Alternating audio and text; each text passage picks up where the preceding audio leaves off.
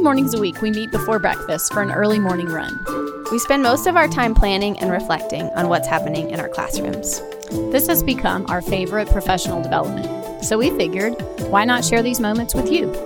Welcome to Math Before Breakfast.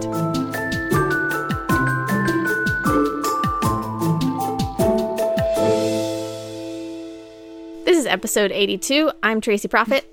I'm Ruth Urquiaga. And I'm Jay Prophet. And we are so excited to be joined by a guest today. It's been a really long time since we've had a guest on the podcast. We are glad to introduce Dr. Michelle Newell, and she is a teacher in California. And we have connected with her on Twitter some recently, and we invited her to just talk with us today about what's going on in her class and her school. And we are so glad to have you. Welcome. Thank you so much for having me. I love this show. Thank you. Awesome. Well, I guess I'll go ahead and just jump right in with our first question. We'd love for you to tell us a little bit about yourself, and you can tell us about what math was like for you as a student. And then we know you've had a different career before teaching, so we'd love to hear about that, and then a little bit about what your current role is too. Awesome. Thank you. So I guess I can go back to elementary school where I absolutely loved math. It must have been primary school. I had a great teacher. She loved math. Now that I'm an adult, I can look back and say that. And then probably upper elementary, middle school, I hated math. And as I reflect, I don't think my teachers really liked math much either during that time. And then in high school, I had this amazing Algebra 2 trigonometry teacher, Mr. Porter, in the inner city at a high school that didn't perform well, where people did not expect for students to perform well. And he loved math and he challenged us. And so again, I fell in love with math. I am now currently teaching in California. I teach 4th grade.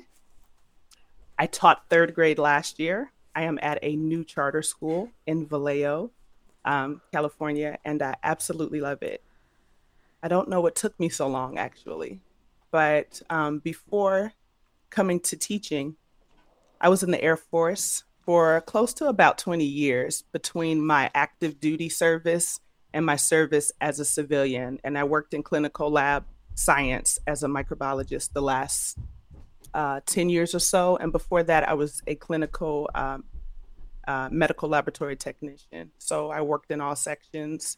I did a large part of our didactic training for clinical lab science. So a lot of my teaching came from my time in the Air Force. And after I separated from active duty service, I taught in the local community at a post-secondary school. So I taught adults and now I teach little people. So it's kind of weird, but in real life, teaching is teaching. And children are a lot like adults, and adults are a lot like children. So that is so true. Is this your second year? I know you said it's your second year at this school. Is this your second year teaching kids altogether, or did you work in another school? Yes, in a K-12 setting.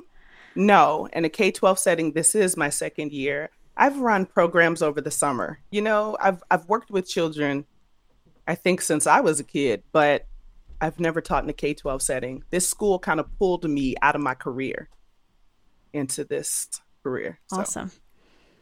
So tell us a little bit about what it looks like. I'm sure it's very different from your first year, like having a first year again with just your format being so different. Are you virtual? We are 100% online. We call this our online learning plus module. And I'm going to be honest, I enjoy some aspects of teaching online. Before teaching at this school, and even now, I did some contracted work where I would tutor kids online. And so I'm really familiar with engaging students in this way.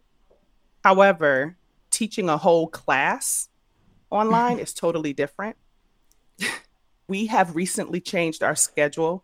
And we did that because our families and our staff, everybody had concerns. Nobody knows what they're doing. Nobody asked for this. So we've been really flexible, but we pretty much have a full day. I consider it a full day.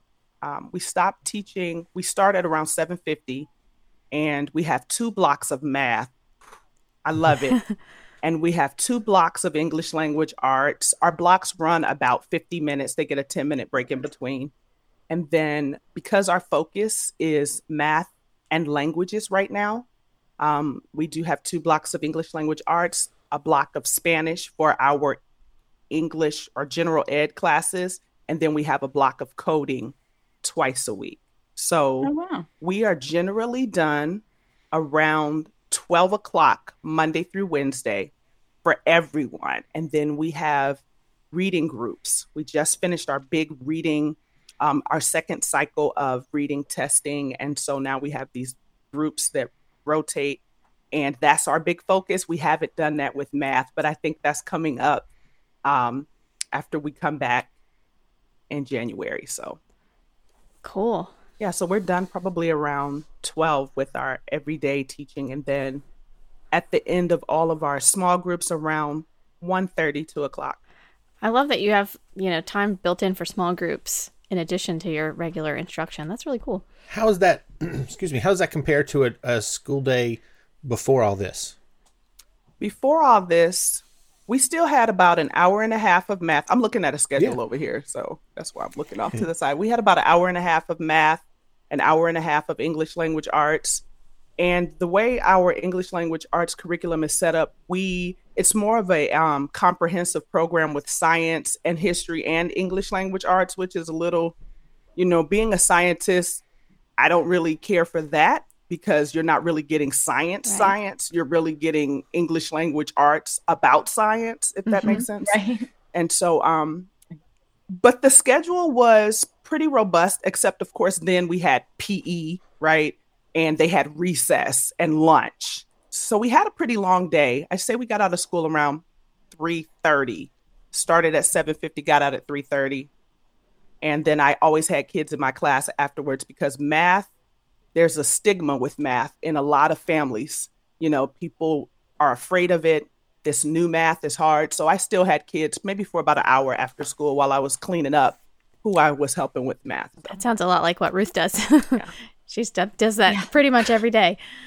I think I just had 6 boys stay because we are off for a week. And I was like, listen, we're going to get all this work made up before you go home. No options. So sometimes they stay because their families want them to have help, and sometimes they want help. And then there's those few times when it's just me, like, nope, it's not an option. You're going to stay.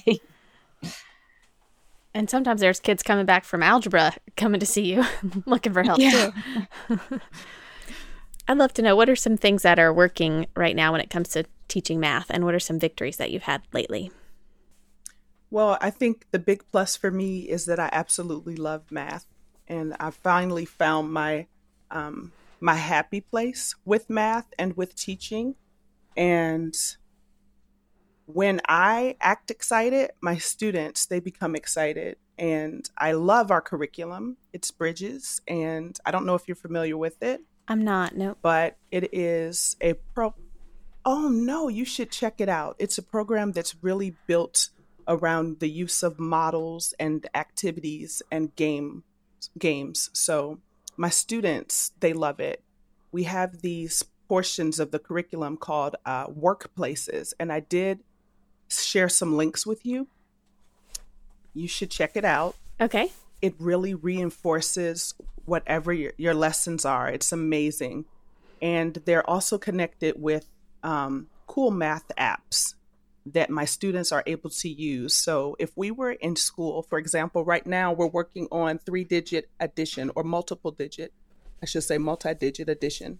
And so we're learning different strategies, and they are learning how to use the base 10 pieces. And they don't have base 10 pieces, but they do have the base 10 pieces app. And so it really helps. And so I consider that to be something that makes teaching math online a whole lot easier. I actually just saw that app for Cool Math with the base 10. And I think my favorite feature was the ruler, where they could measure and see, because we use base 10 to do decimal multiplication. And that ruler really helped a lot of kids understand. So I'm anxious to see that they have more based on this curriculum. So I'm excited to see those links you sent. Yes, and there are apps on there for time, for money, everything. It is so amazing. And my kids love it because they really like to touch things. And even though they can't physically touch it and manipulate it, they can still move it around in some way, and they can see it. The other thing that I think is really great is our families and our community. It's really close knit. I'm at a choice school, so people choose to come here. They're not forced, and they can leave whenever they want. And so we have an understanding. We're pushing this stuff. We need our kids to be here at this time. I need your support. Now, of course, that doesn't mean that everyone can meet that expectation, but the expectation is there, and you know it when you sign on, And so I feel like that's a big plus for me when I speak to some teachers everywhere else where their kids are just there because they live in the neighborhood. They don't have that kind of support. So I think that's really a big one for us. That's good. What kind of challenges are you meeting right now? Well, the biggest one that I think all educators can agree on is that we have lost a lot of control, right? I mean, I can't tell you what's happening in some of the environments a lot of my students are in during their time on Zoom or even after. Some of it shocks me completely. Some of my families that I've worked with last year, I did loop with my kids. So there are only 4 children in my class. Well, I just gained a new one. There are 5 children in my class that I didn't know before this school year. And with that, I have history. I have experience with these kids, and I have students who they just behaved differently last year. And now, because things are so out of control, people have lost their homes, they've lost their jobs. The controllables have changed for us. And so that is the biggest challenge, not being able to say, okay, what are you doing over there? You're off task. This is what we're doing. Not having that kind of, control, power, reach. That is the hardest thing, not being able to stand beside the kid and point to things and help them manipulate. It's really difficult. Yeah, that is so true. I recently was doing so as a coach, I don't spend that much time with students online. I spend a whole lot of time with teachers online in Zoom meetings, but I've started a small project that I talked about in the last episode, and just I want to help you click on this link and get to this particular spot. And you're so right. In the regular classroom, I'd walk up to you and I'd help you get there, but you can't reach through the screen and, get them all where they need to be if you're working on something together. And that does go back to control. I think it's so cool though that you were able to loop with them because, some of the things I've heard from teachers are how hard it is to build relationships over Zoom. And that's awesome that you had that from a lot of kids already. Something else that I do think is an advantage is that when we found out we were closing our doors on March 12th, the first thing I did, I got online and started looking for resources because I already knew right then we're not coming back in the fall. We're just not. So let's go ahead and get prepared. Yeah. And I started looking for resources. And when I found them, I started using them over the summer. My admin, they're like, we've got to get in with some kids. Can you lead this group, that group? So I did some math strategy courses, if you will. And I was able to see during that time and setting up kind of like a fake Google Classroom with fake students. I was able to see, what tools I could use, if it would work or whatnot. And my students, to be honest with you, the part that I love about being online right now is that they are learning so much about how to use technology, and there are no boundaries. They are picking up things. We use Flipgrid, and I love Flipgrid for math, because yes, you may have gotten the right answer, but when you listen to them speak their academic language or their academic vocabulary, you realize, oh, I've got to work with you on that. That's not the subtrahend. Like, this is addition. Yeah. Right? Yeah. So that part has been amazing to see them grow, and I have had to grow. So I can say, share your screen. And that's how I do a lot of my teaching. When they're having a problem getting on a site, share your screen. We're going to allow a student to show us how to work it. And that has helped a lot. That is so true. I love how there are certainly positive things we can find about this, and what they're learning in technology is pretty amazing. I can see that with our own kids, especially my son in 3rd grade. Like what he can do now compared to what he could do at the beginning of the school year is pretty awesome. I love it. Yeah. So do you have some favorite topics or skills or units in math, and then maybe some things that you don't love teaching in math? To be honest, what I love teaching strategy. And the reason why is because as I reflect over my own struggles with math, it was because I didn't understand the how. I couldn't make connections. The teacher said, memorize this. And that is what I was left with. But what I have found to be really effective, and Bridges, they are always pushing, the curriculum is always pushing strategy. Now, of course, we have students who just know things. You can't have them backpedal to learn strategy. Like, they know how to do it. Let them do it. But for those who struggle, to be able to give them a roadmap, that's my favorite, because you see that light bulb come on. I don't think there's anything better than that. I thought I loved teaching fractions until we went through our fraction unit. And then I was like, oh my gosh, I love fractions. Why is this so hard? But Bridges uses the egg carton method. I don't know if you all are familiar with that. I've seen that, yeah. For equivalent fractions. Yeah. Yeah. Whew. Yeah. Did it not work very well? But I was going to say that the egg carton strategy to me, or method, I feel like it's a good one. And if I were in the classroom, I know it would work that much better. But because we're online, and because of all the outside influences where my students are, a lot of them are, it's just difficult to teach. I need your focus. I need your attention for at least 2 to 3 minutes at a time. And it's hard to get that in a lot of places. Some of my kids are in daycare, and you've got little kids running around throwing stuff at them. It's just difficult. Or their internet is spotty. But the method itself, for so many of my students, they picked up on it very quickly. And it worked. But I think the big problem is just, the way we are teaching right now. For sure. My least favorite topic, I can't think of a topic that is the least favorite, but I'm going to tell you that rounding, I need someone to give me the code to teaching rounding, because my kids, they come online and they're like, Dr. Newell, my stomach hurts, like straight out the gate.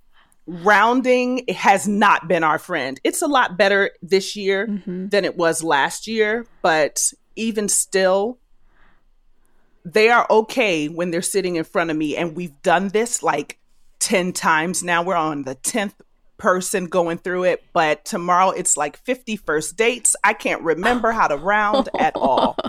So if you have a secret, please do share. I don't know that So, go ahead, Ruth. Well, for me, being able to teach them where the number comes between, which I'm going to admit is a struggle. So in 6th grade, they've been taught rounding, for probably 3-4 years. And we're rounding decimals. And so the student has to round it to the nearest 10th. I created a number line in my classroom of just tenths. And they have to go find where it's between. And then knowing that one of those numbers is what it's going to round to. I think when we teach them underline the digit and look at this one and does it go up or does it go down, it's so much to remember. So number lines are what have helped me. And I don't know if you listened to the episode about the chicken crossing the road, but I had a student who brought a poster in to teach rounding at the end of the school year to review for exams.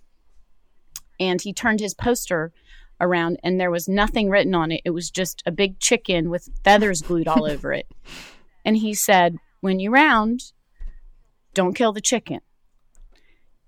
he's crossing the road. And if he gets to the halfway point, you have to tell him to keep going. And if he's not at the halfway point, you have to tell him to turn around and go back. So we actually draw number lines that look like roads. And I just say things like, which road is he on? Has he reached the halfway point? Which way are you going to tell him to go?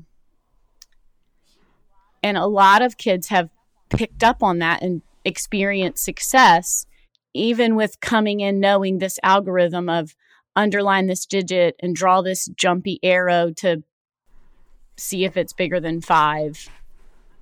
I don't know. So maybe try the chicken crossing the road. That's all I got. But I would agree rounding is a tough skill. I like that. I'm definitely going to try that. And I am a number line fan. I love number lines. You can put whatever you want on it. My students, if you talk to them, they would roll their eyes and say, Dr. Newell and that doggone number line. They can't stand number lines because I love them so much. And I have used that. And I would agree that they have the most success when they can see the numbers, when I'm able to place it on the line for them, or when they're able to place it on the line. So I'm definitely going to try this chicken, though. I have a PowerPoint it's Google Slides, and it's just pictures of chickens on the road, and all the numbers are decimals, but you could go and change them. My students did it virtually when I was home on quarantine, and they have to just pick the side of the road they would tell the chicken to go to. And sometimes they have to tell what numbers.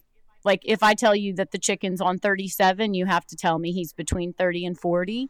So I'll send it to you. Maybe you can edit it and use it for your class. Awesome. Thank you. So we kind of met you because of our Black Lives Matters. Let's take some time. And I'm just really interested if you will share how our country's renewed focus on race and racism has changed anything in your classroom or your school. Sure. My school was created with social justice in mind. That is really the focus. Equity and education for all children with a specific reach out to Black and brown children. Because of our community and where we live, a lot of our children were underserved, and that's just anywhere really in the U.S.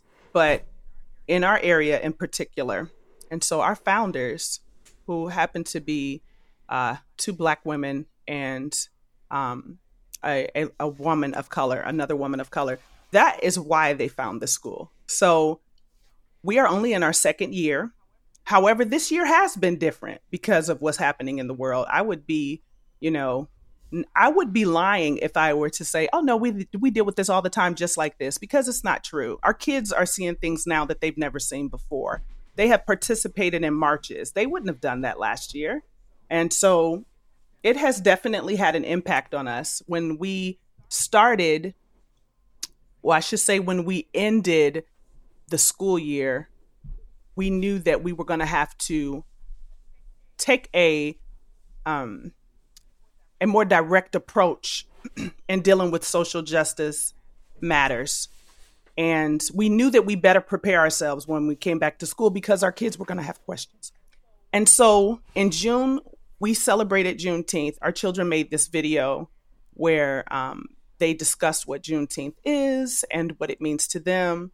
And then we started from there. So my classroom has a social justice wall, and we talk about important points in history for all people of color, and how every person, every ethnic group, or every nationality has represented or supported social change and social justice. Because I do have a predominantly Black and brown class, but I have a student in my class who's white. So I would be a horrible teacher if my student didn't see herself, So that is one thing that I did in my classroom. Of course, they haven't set foot in my classroom, but it is something that I have in my Google Classroom as well. And I have a lot of resources. We do read alouds every morning. They get online. They're supposed to be there by 7:50, but I have kids logging on as early as 7:20. Wow. And so I go in and I pull a read aloud that is culturally based, and I put it on. Yesterday, we talked about what did we talk about? Oh, I can't remember. Just today. Frida. Goodness, if I mess up her name, I'm going to be a horrible person. Yes. And we did a read aloud on her, and then we talked about, when people are different from us, is it okay to say they're abnormal? And so we have those discussions, and we needed to talk about, where did that start? Why do we think that the way we are is the best way, and anybody who is unlike us is wrong? Of course, my children of color, they can relate. They say, oh yeah, because someone told me because I was Black, I couldn't do this, or they understand that. But when it comes to someone having a thin leg, right, or maybe a unibrow, that is just as wrong. So we deal with it all.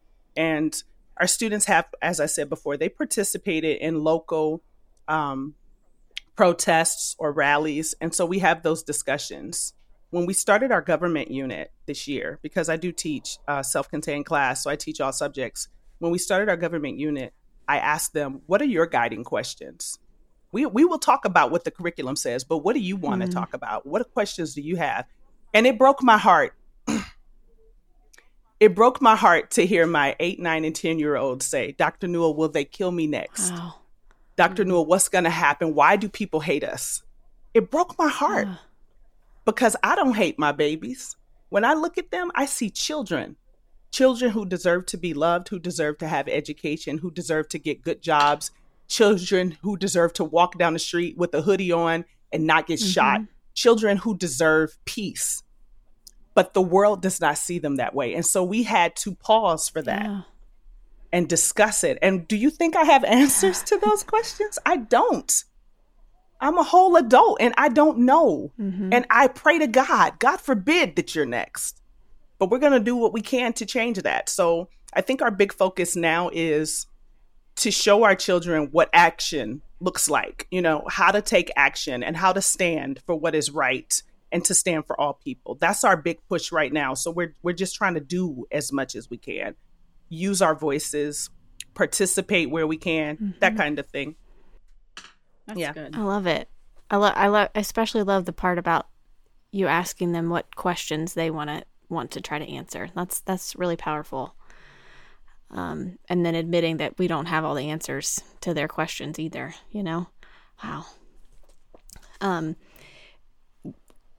We sent you some questions ahead of time, but I had a friend I was trying to brainstorm questions with another teacher friend, and so this is a question I didn't send you ahead of time. I hope that's okay. She said she wanted to know how do you think 2020 has changed you as a teacher, like all that has happened in this year?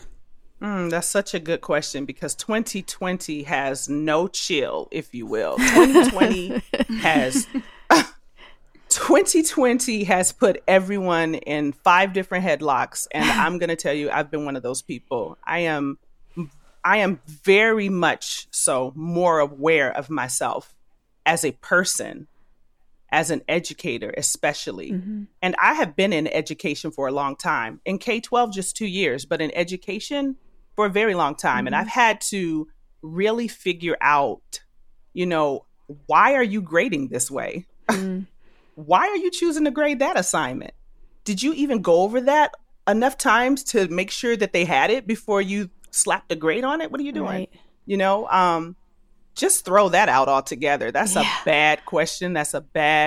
Just get rid of it. Who needs to know that right now? So it's really caused me to consider all things. When you're in the classroom, you feel like you were here.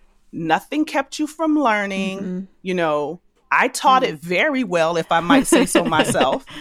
And so you should have gotten it. We did it 13 times. I'm grading it. Well, now you're looking at it and you're even trying to figure out, okay, I know it's in the curriculum, but do I need to spend this much time on this when I know that you're having trouble with that? I just had to rethink my entire life. It's definitely changed me. It's made me focus more on my, I'm a big relationship person, okay? But I do have to know content, and I have to be able to give that content to my students in a way that they can receive it. And if I have a student whose computer that they got from the school isn't working and they're on the iPhone, what can I do? I have to be able to do something. They need to be able to participate. Right. So it has really caused me to look inward. And did you really need to give? I know the curriculum says they need 13 pages in this week, but do you really need to give it that way? Because everyone can't do that. It's really inequitable. So yeah, it's changed me. I mean, I could go on for days. It has really caused me to just see everyone in a different light and to really hold myself under the microscope more. Awesome. Thank you. So it's no secret that when you hold yourself under the microscope and evaluate everything that you are doing, you need self-care. How do you do that so you're not completely consumed with what you're doing, what your kids are doing on the other side of the screen? You know, my favorite thing to do is take bubble baths. I know that sounds silly to some, but I love bath salts. I'm right there with you. And so I am a bubble bath aholic, if you will. And another thing that I haven't really done within the last few weeks, but it's very helpful for me, and that we have a bridge called the Carquinez Bridge that's really close to me. And if you go from one side to the other, it's about a 4-mile walk, hike, jog, whatever you want to call it. And so that is something that I absolutely enjoy. I haven't been able to get out and do that. Basketball is my life. So whenever I can go and shoot hoops, especially at a park, because no one's there. But it's getting cool here. I live near the water, so it's getting kind of cool. But my favorite thing to do here recently is to guard my sleep, which I haven't done that since we went on. Yeah, I guess since we kind of got locked down back in March, my sleep has been all over the place. And so one thing that I started doing was playing some scripture softly in the background as I sleep. And for real, as God is my witness, I am so well rested in the morning. And it doesn't matter if I get 5 hours or 8 hours, I just feel like $1,000,000. That really has helped me. Seriously. And I've tried to love people harder, better, more, and give them spaces of grace. That helps me, because then I'm not all stressed out about the fact that you did or said whatever you did or said or didn't do. And I'm trying really hard to remember not to sweat the small stuff. You know what I mean? Just don't worry about it. It's not that big of a deal, So those are some things that I've done. Yeah. That's great advice. Thank you. So who knows when this pandemic, lockdown, quarantine stuff is going to end, but when it does, what are you looking forward to the most, and particularly when it comes to your classroom and being back with your students? Well, when I say this, I have teachers tell me all the time I wouldn't say that, but I just want to hug my kids. I want to touch their ponytails and their new haircuts and say, "Ooh, look at your hair." I have one little kid in my class and one kid I taught 2nd and 3rd grade last year. I had a combo course. And so I have a new 3rd grader this year. She's not in my class, but she's in 3rd grade. She has these most squishy cheeks you ever want to see in your life. And I love to just pinch her cheeks. But I also have one of my boys in my 4th grade class. He knows when he sees me coming, you better put your hands over the sides of your face, because I am coming for those cheeks. I miss that. And it's interesting to me, because in my culture, we are very touchy. We hug each other. Our kids run up to us and will knock you down. This is what we do. This is how we greet each other. We hug each other. So this is hard. Yeah. And I know that it's hard for my kids, because if I'm on campus and they come to pick up something or get their computer looked at, before I can turn around, they're on my back. It's hard. Yeah. That's what, forgetting everything else, that's what I would love. And then, as you saw, I have papers everywhere here, but I love to showcase their demonstrations of knowledge, if you will, in my classroom. So some people would say it's a fire hazard, but we have anchor charts everywhere, just their drawings, everything. And I miss being able to see their work. Yeah. Tell us what you're reading or what you're listening to that you feel like our listeners should listen to. What are you, I don't know, how are you growing professionally, or what are your resources? Well, I do listen to podcasts, excuse me, often. One that I highly recommend is Leading Equity. I think every educator should be focused on equity, even if you don't feel like you have a diverse enough population. People are just different. Mm-hmm. You know what I mean? Every person is different. And so thinking about equity and having it at the forefront of your mind, that's what every person, especially every educator, should do. Think about equity. So Leading Equity, that's a great podcast. One book that I loved is Hacking School Discipline. I don't know if you've ever read it. Yeah, my school read that last year. I loved it. And I think it's practical. Mm-hmm. I am a restorative justice person. We practice that at our school. And I believe that they have some very useful tips in that book. So I would recommend it. Also, another book that I read, and I think I mentioned this to you all in the summer, it's The Education of Blacks in the South from 1860 to 1935 by James Anderson. I believe every educator should read that book. And the reason is because a lot of people are shocked by the things they see in education when it comes to Black children and just children of color in general. But there's a history, a long, long history that if you don't know it and recognize it and understand it, you will find yourself repeating it. And so that's a good book. Excuse me. Another book that I just started is Becoming the Math Teacher You Wish You Had. Ideas and Strategies from Vibrant Classrooms by Tracy Johnston Zager. I literally just started this book, but already just opening it up and reading it. You know, a lot of times when you're in education, as I am new to K-12, I have different people who say, oh, you're doing too much, or that's too much. Why are you doing that? That's not necessary, because they've been teaching in K-12 for a long time, but they're unhappy and they don't really change anything. And I don't know if their students are happy, but my students are happy. And they're happy because they love the newness. They love the challenge. And I'm also learning that they love the fact that I love math. And as I told you, I had teachers who loved it. And when they loved it, I loved it. And I had teachers who probably, I know they didn't love it. And I don't think they understood it. And I was just as confused.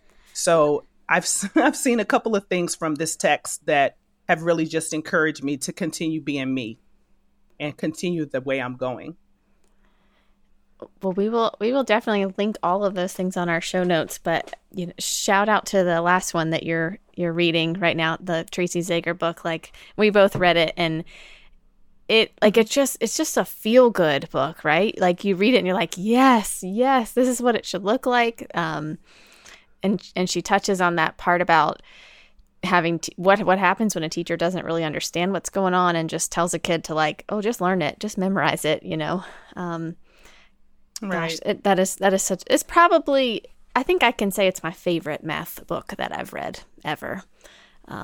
So great choice for sure. Well, I have just loved listening to what you have to share, all parts of it. But I'm wondering, is there anything that we haven't asked you that you wish we had asked you about? I can't think of anything. I think that we've had a good conversation. I think it's really important. I will say this, and I don't know if, I think I'll say this. I think it's really important for educators to unite and share best practices. So, I mean, you didn't ask me about that, but that is one thing that I've noticed being in K-12, and maybe it's just in my local area. Sometimes I see teachers feeling intimidated, feeling like, because you're doing that, now I look bad. Like, no, you don't have to look bad. We can work together and help you get where you need to be. And you can help me in the areas I struggle. I have no problem asking for help. My academic admin, I talk to her literally every single day. I'm always trying to find a way, to do better. Mm-hmm. And so I would just encourage educators, don't be intimidated by someone else. Like, link, join up, and then we can see change, I feel, in what we're doing in K-12. That's great advice. Yeah, and sometimes that person that you link with could be in your building, and then sometimes that person can be someone virtual that you met on Twitter, or yeah, for sure. There's no point in like keeping anything that we do secret. We all need each other to get better. That's so true. So we usually end with some takeaways. So everybody be thinking. And if you'd like to share a takeaway from our conversation, this is a good time to do that. Anybody ready to go already? I've got one. Okay.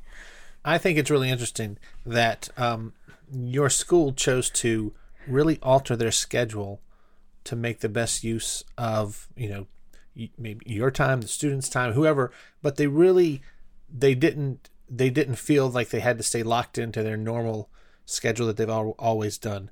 Some of the schools here have, I guess in an effort to try to keep some of that normal schedule, that normal feel, they really felt like they had to stick to certain times. I know where I work at the University of Lynchburg, it has been, they're not completely virtual. So there are some classes that meet in person, depend on the size of the rooms and everything, but it's been almost like an awkward thing that has held some, not progress, but just held, just caused issues because they felt like they had to stick to a normal schedule, or what the schedule looked like before all this. And I like the idea of really shifting and, change that schedule to meet the needs of the students and not feel like you have, like it's 10:30 is when we go outside, or no, we got to stop at 11 because 11 is when we do this. And, really not letting that traditional schedule hold you back from offering the students what they need. I think that's pretty neat. Mm-hmm. I think I have one, and I don't want Ruth to steal mine, so I'm going to go. I think if it's not mine, I was just thinking the same thing. Mine is your part that you repeated several times about how when we love the content, that is clear to the students, that they pick up on that, and then I think I heard you say that not only does that help them love the subject too, but it also causes them to learn more. From your experience, that seems like what you experienced. So, just a reminder to find what you love about it. Even if, as elementary teachers, we have to teach everything. And even if you are in your back of your mind, like not a, complete fan of whatever social studies or whatever, if you can muster up some parts that you do love, that's going to translate to the students. So I think thanks for that reminder for me. Yeah. For me, it was the podcast that you said about equity, because I personally am not in an environment where I have a diverse group of kids. But I do have different kids and unique kids, and just focusing on equity really can help you in more than just different races per se. But you use the example of a kid with a small leg or a unibrow.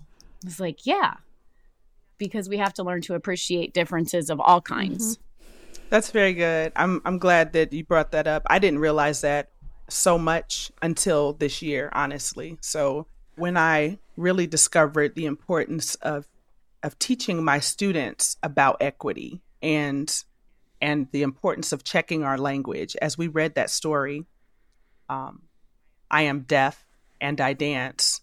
Some of my students would refer to the character in the story and make statements about her normal friends and the struggle of being deaf and all of these different terms that made, I guess in my view, it seemed like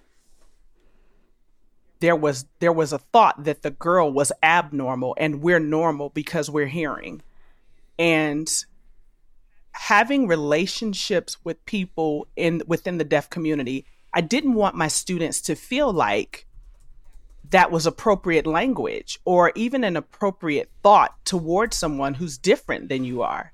And so that has become one of my focal points with my students, to really understand equity. It's not just about being black or white or brown or, it's not. It goes further than that. And so I have to make sure even that I model that with them in my speech, and that when we're talking and reading books or watching movies or whatever, that they understand that when we use language that separates people based on what we consider to be normal, if it's like us or different from us, that is just as bad as the experiences that they've had when they had to deal with racism, right? Or with what our entire world has dealt with this year. So my takeaway that I wanted to share was about the chicken and the road. And the number line. I am so geeked to try this because I love number lines, first of all. And I think that I haven't used it as much as I could. I haven't been as intentional because my kids always roll their eyes when I'm like, number line. They're like, oh, gosh. But I'm going to try it. And I definitely can't wait to see the chicken in the road. I told my students something. When I was in basic training, I absolutely hated doing push-ups. And so every morning when I went out, and, they're yelling at us, get your face in the ground. Yeah, yeah. I would say, I love push-ups. I love push-ups. And so I encourage my kids, when you see me for math, you need to start with, I love number lines. Oh, yay. So that's awesome. We'll see how that goes. I think we might need to call this episode either I love push-ups or I love number lines. Both of them. Yeah. I love push-ups. I love number lines. Yeah, that's awesome.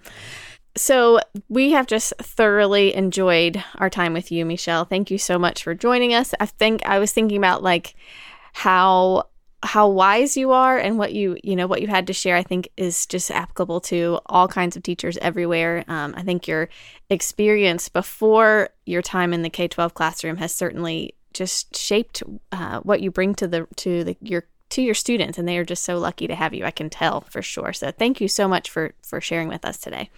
Thank you guys for having me. And I really do appreciate your podcast. Everyone who knows me know that I talk about this podcast all the time. I started listening before I even got into K-12 Awesome. To help my nephew with his math. So thank you so much. You are welcome. And I don't know if you like to run, Michelle, but we usually end by saying that we'll see you on a run. Are you a runner at all? I do love running. Good. Mm-hmm. Awesome.